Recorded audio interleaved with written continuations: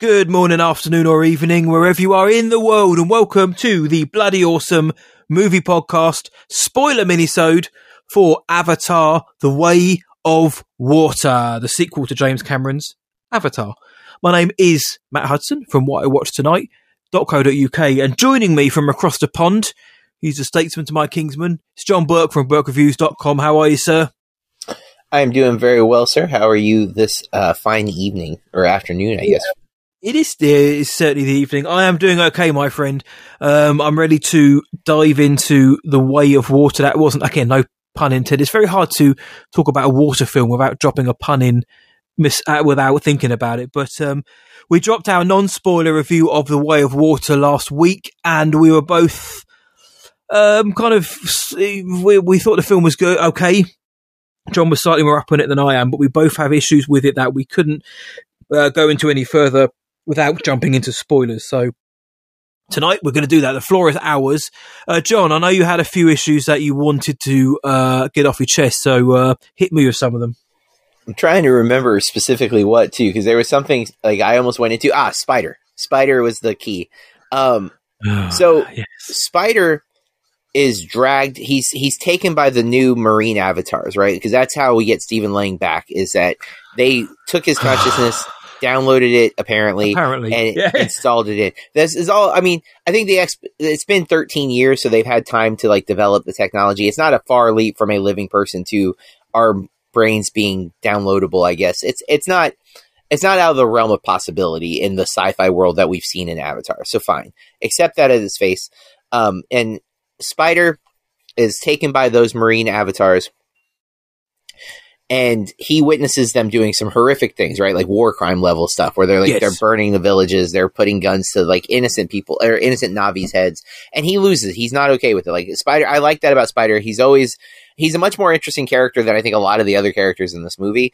He's got a lot of like complex issues going on. He obviously wants to be close to his dad, but his dad now is a Na'vi essentially. And that's what he wants to be. And he can't be. So maybe that, I don't know for sure, but there's a scene later where Neytiri is destroying Marines. Like, she is ripping them apart. She's on a revenge rampage. And he watches, and we see him look terrified at her violence the same way we saw him looking terrified at the Marine violence. At least this is what I picked up on. And I'm like, okay, so Spider doesn't like violence. I'm in with that.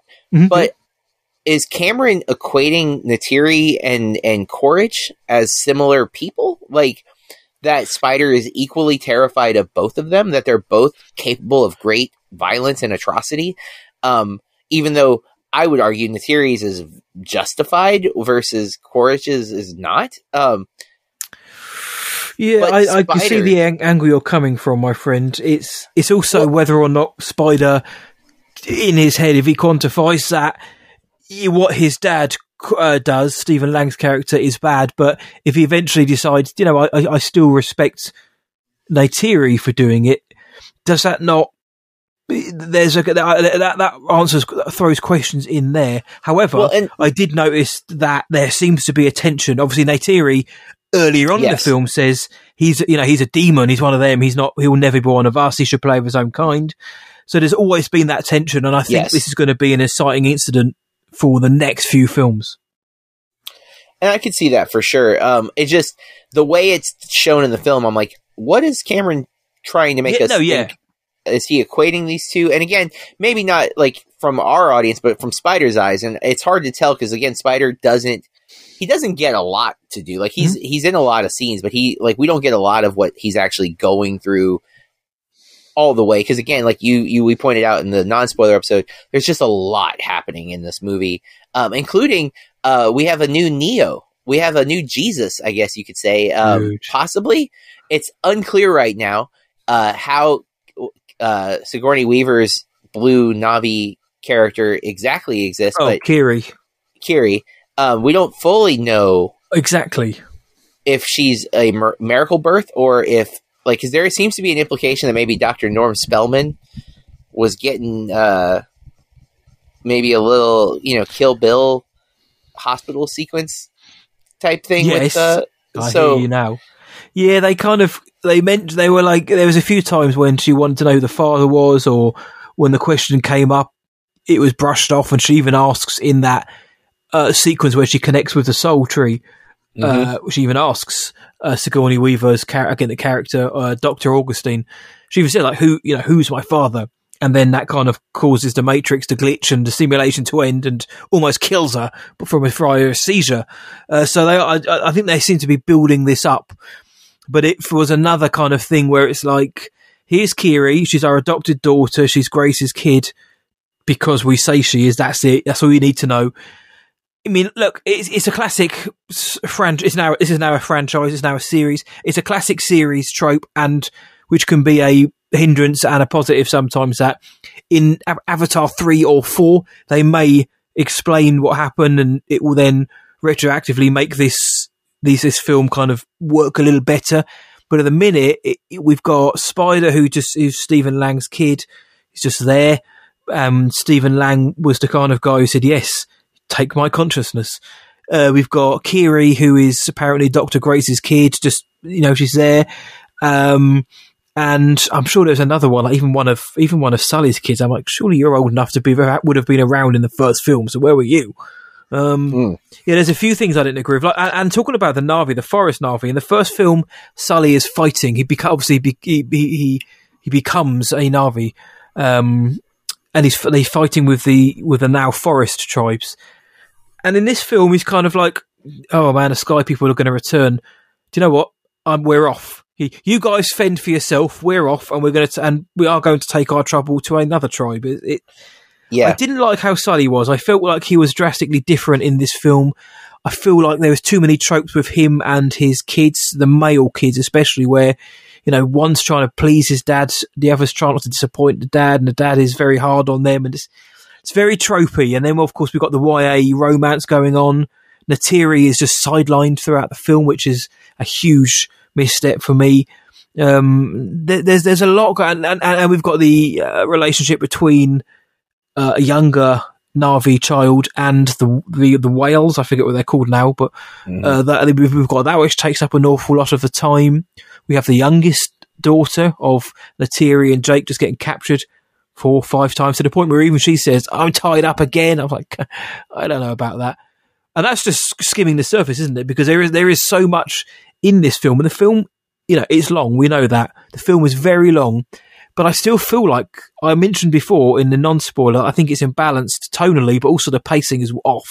They devote a lot of time to showing us how beautiful this world is and how great this technology is. Time that could have been spent, developing more aspects of the story, some of the characters maybe, or trim some out and make it a slightly more concise story. I think there was a lot of focus put on some of the wrong things in this film, but I think we both agree that it looks spectacular. Yeah, can't deny that. But Cameron has always, that's been my biggest criticism. Like, even with Titanic, which I think the story is better in Titanic than in either of the Avatar films, but it's still like, the story's second to the spectacle, right? Like, it's the ship. We're there just for the ship. You just prolong, like, we could have probably just had a 30-minute, like, let's make the ship sinking sequence, because that's what everyone's really here for. Yeah. But to get there will give us a love story. And I think those two actors give so much.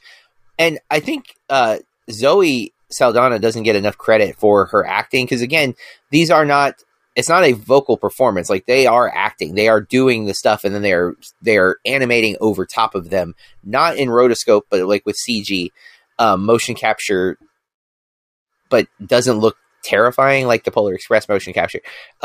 Like, there's scenes of her. Jake Sully looks quite scary in this.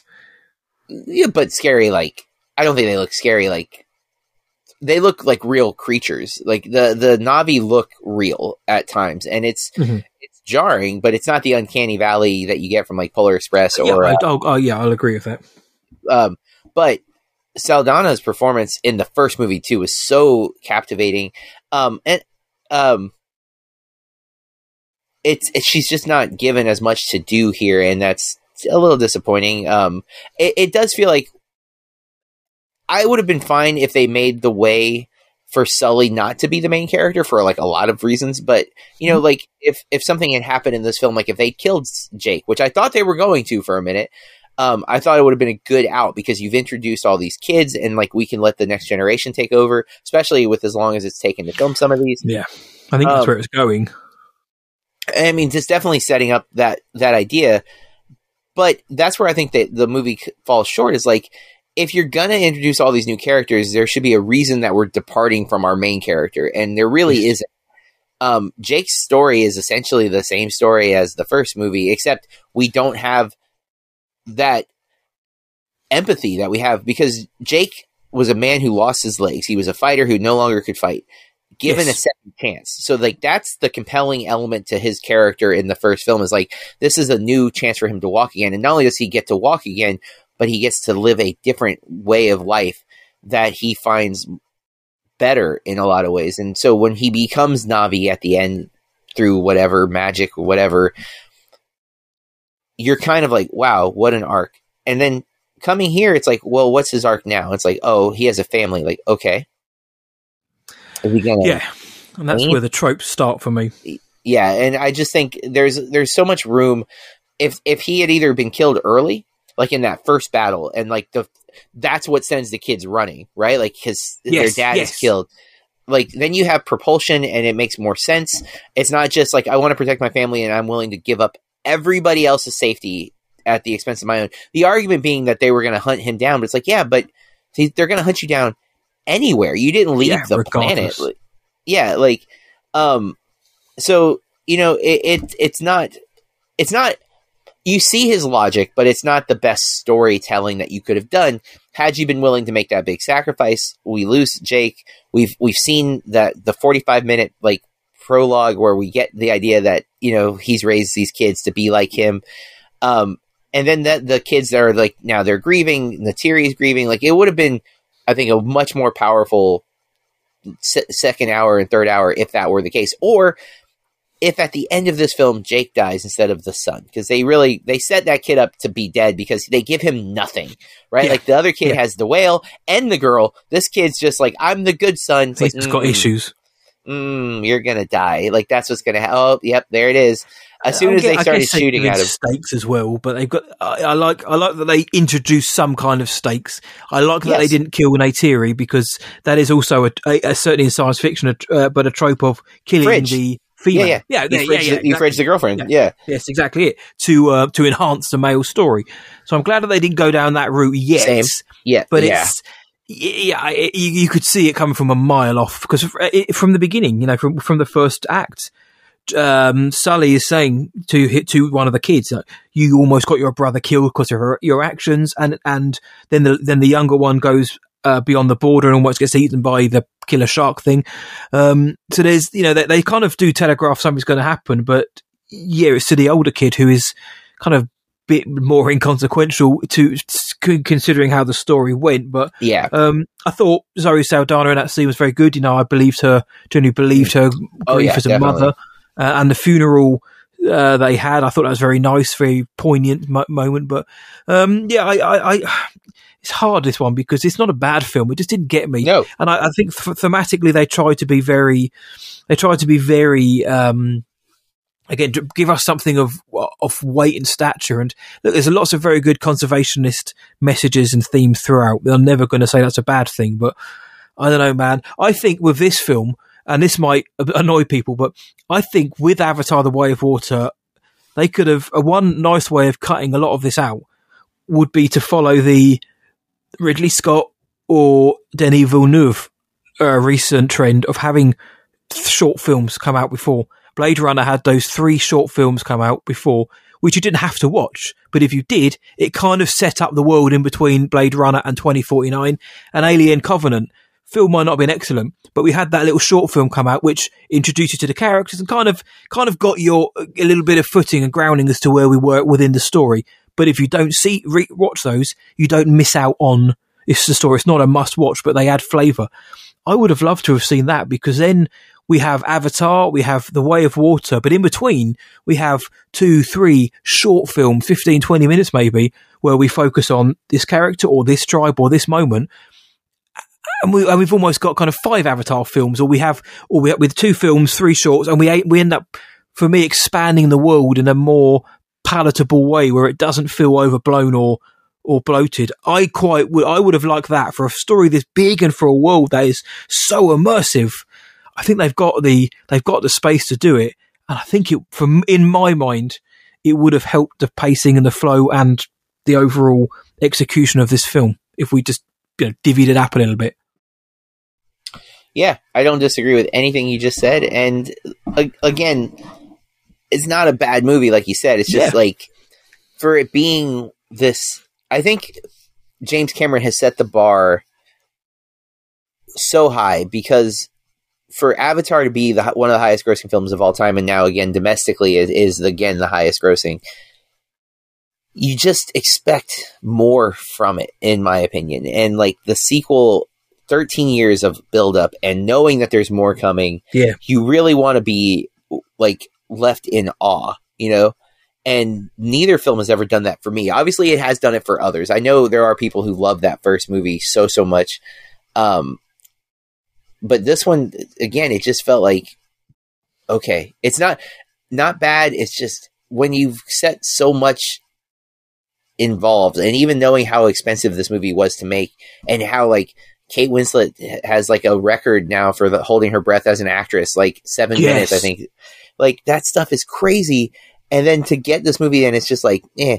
And then like even some of the headlines around this film has been nuts anyways. But like, did you see that Edie Falco didn't know the movie hadn't come out yet because she filmed it so long? Like, and that's just like, come on, really? Like, why would you, even if you didn't know, why would you say that? Like, it's just a weird, it's just everything about this movie feels so weird and spectacle and odd that I really needed it to be worth all of that. And to me, it's not. Like, all of the stuff outside of the film that maybe we shouldn't bring to the film. Of course, yeah.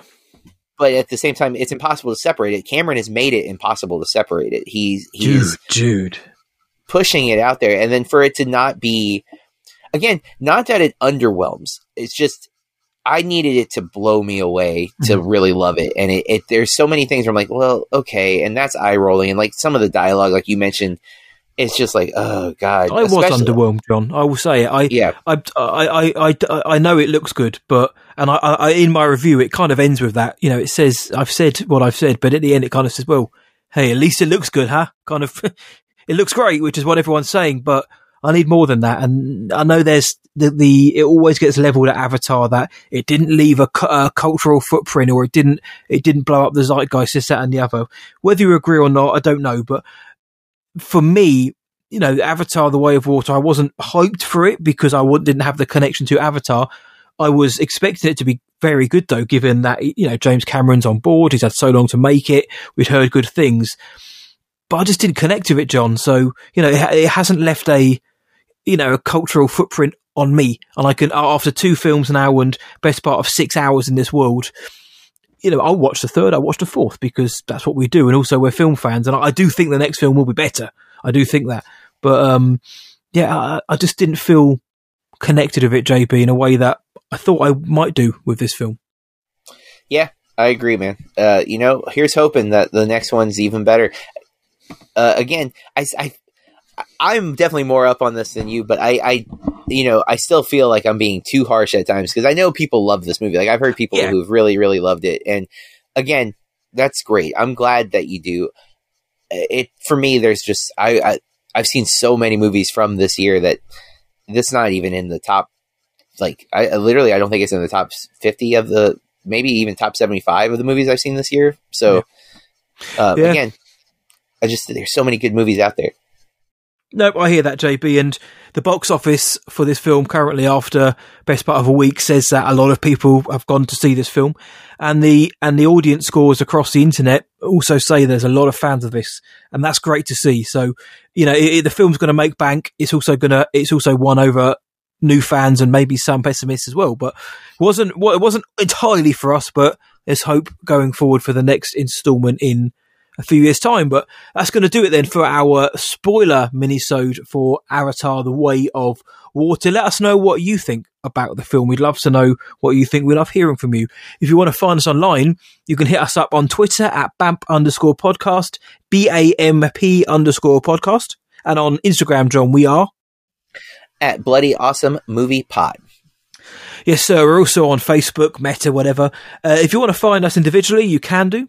Just search for me, whatIwatchedtonight.co.uk, or search What I Watched Tonight across all the socials, including Letterboxd. And John, where can the world find you? I'm at BurkeReviews.com and at BurkeReviews on all the social media platforms. Yep, go check out JB. And if you like what we're doing here on the Bloody Awesome Movie Podcast, and we hope that you do, please do throw us a 5-star rating and or review on your podcast provider of choice. It gets more listeners in, it bumps us up the algorithms, and it is always nice to see 5 stars next to our name. So thank you to those who have already done so. But with that, as always, stay bloody awesome. And keep watching movies. Blood, blood, blood, blood, bloody, blood, blood, blood, blood, bloody, blood, blood, blood, blood, bloody, blood, blood, blood, blood, bloody, blood, blood, bloody. Awesome. Blood, blood, blood, blood, bloody, blood, blood, blood, blood, bloody, blood, blood, blood, blood, bloody.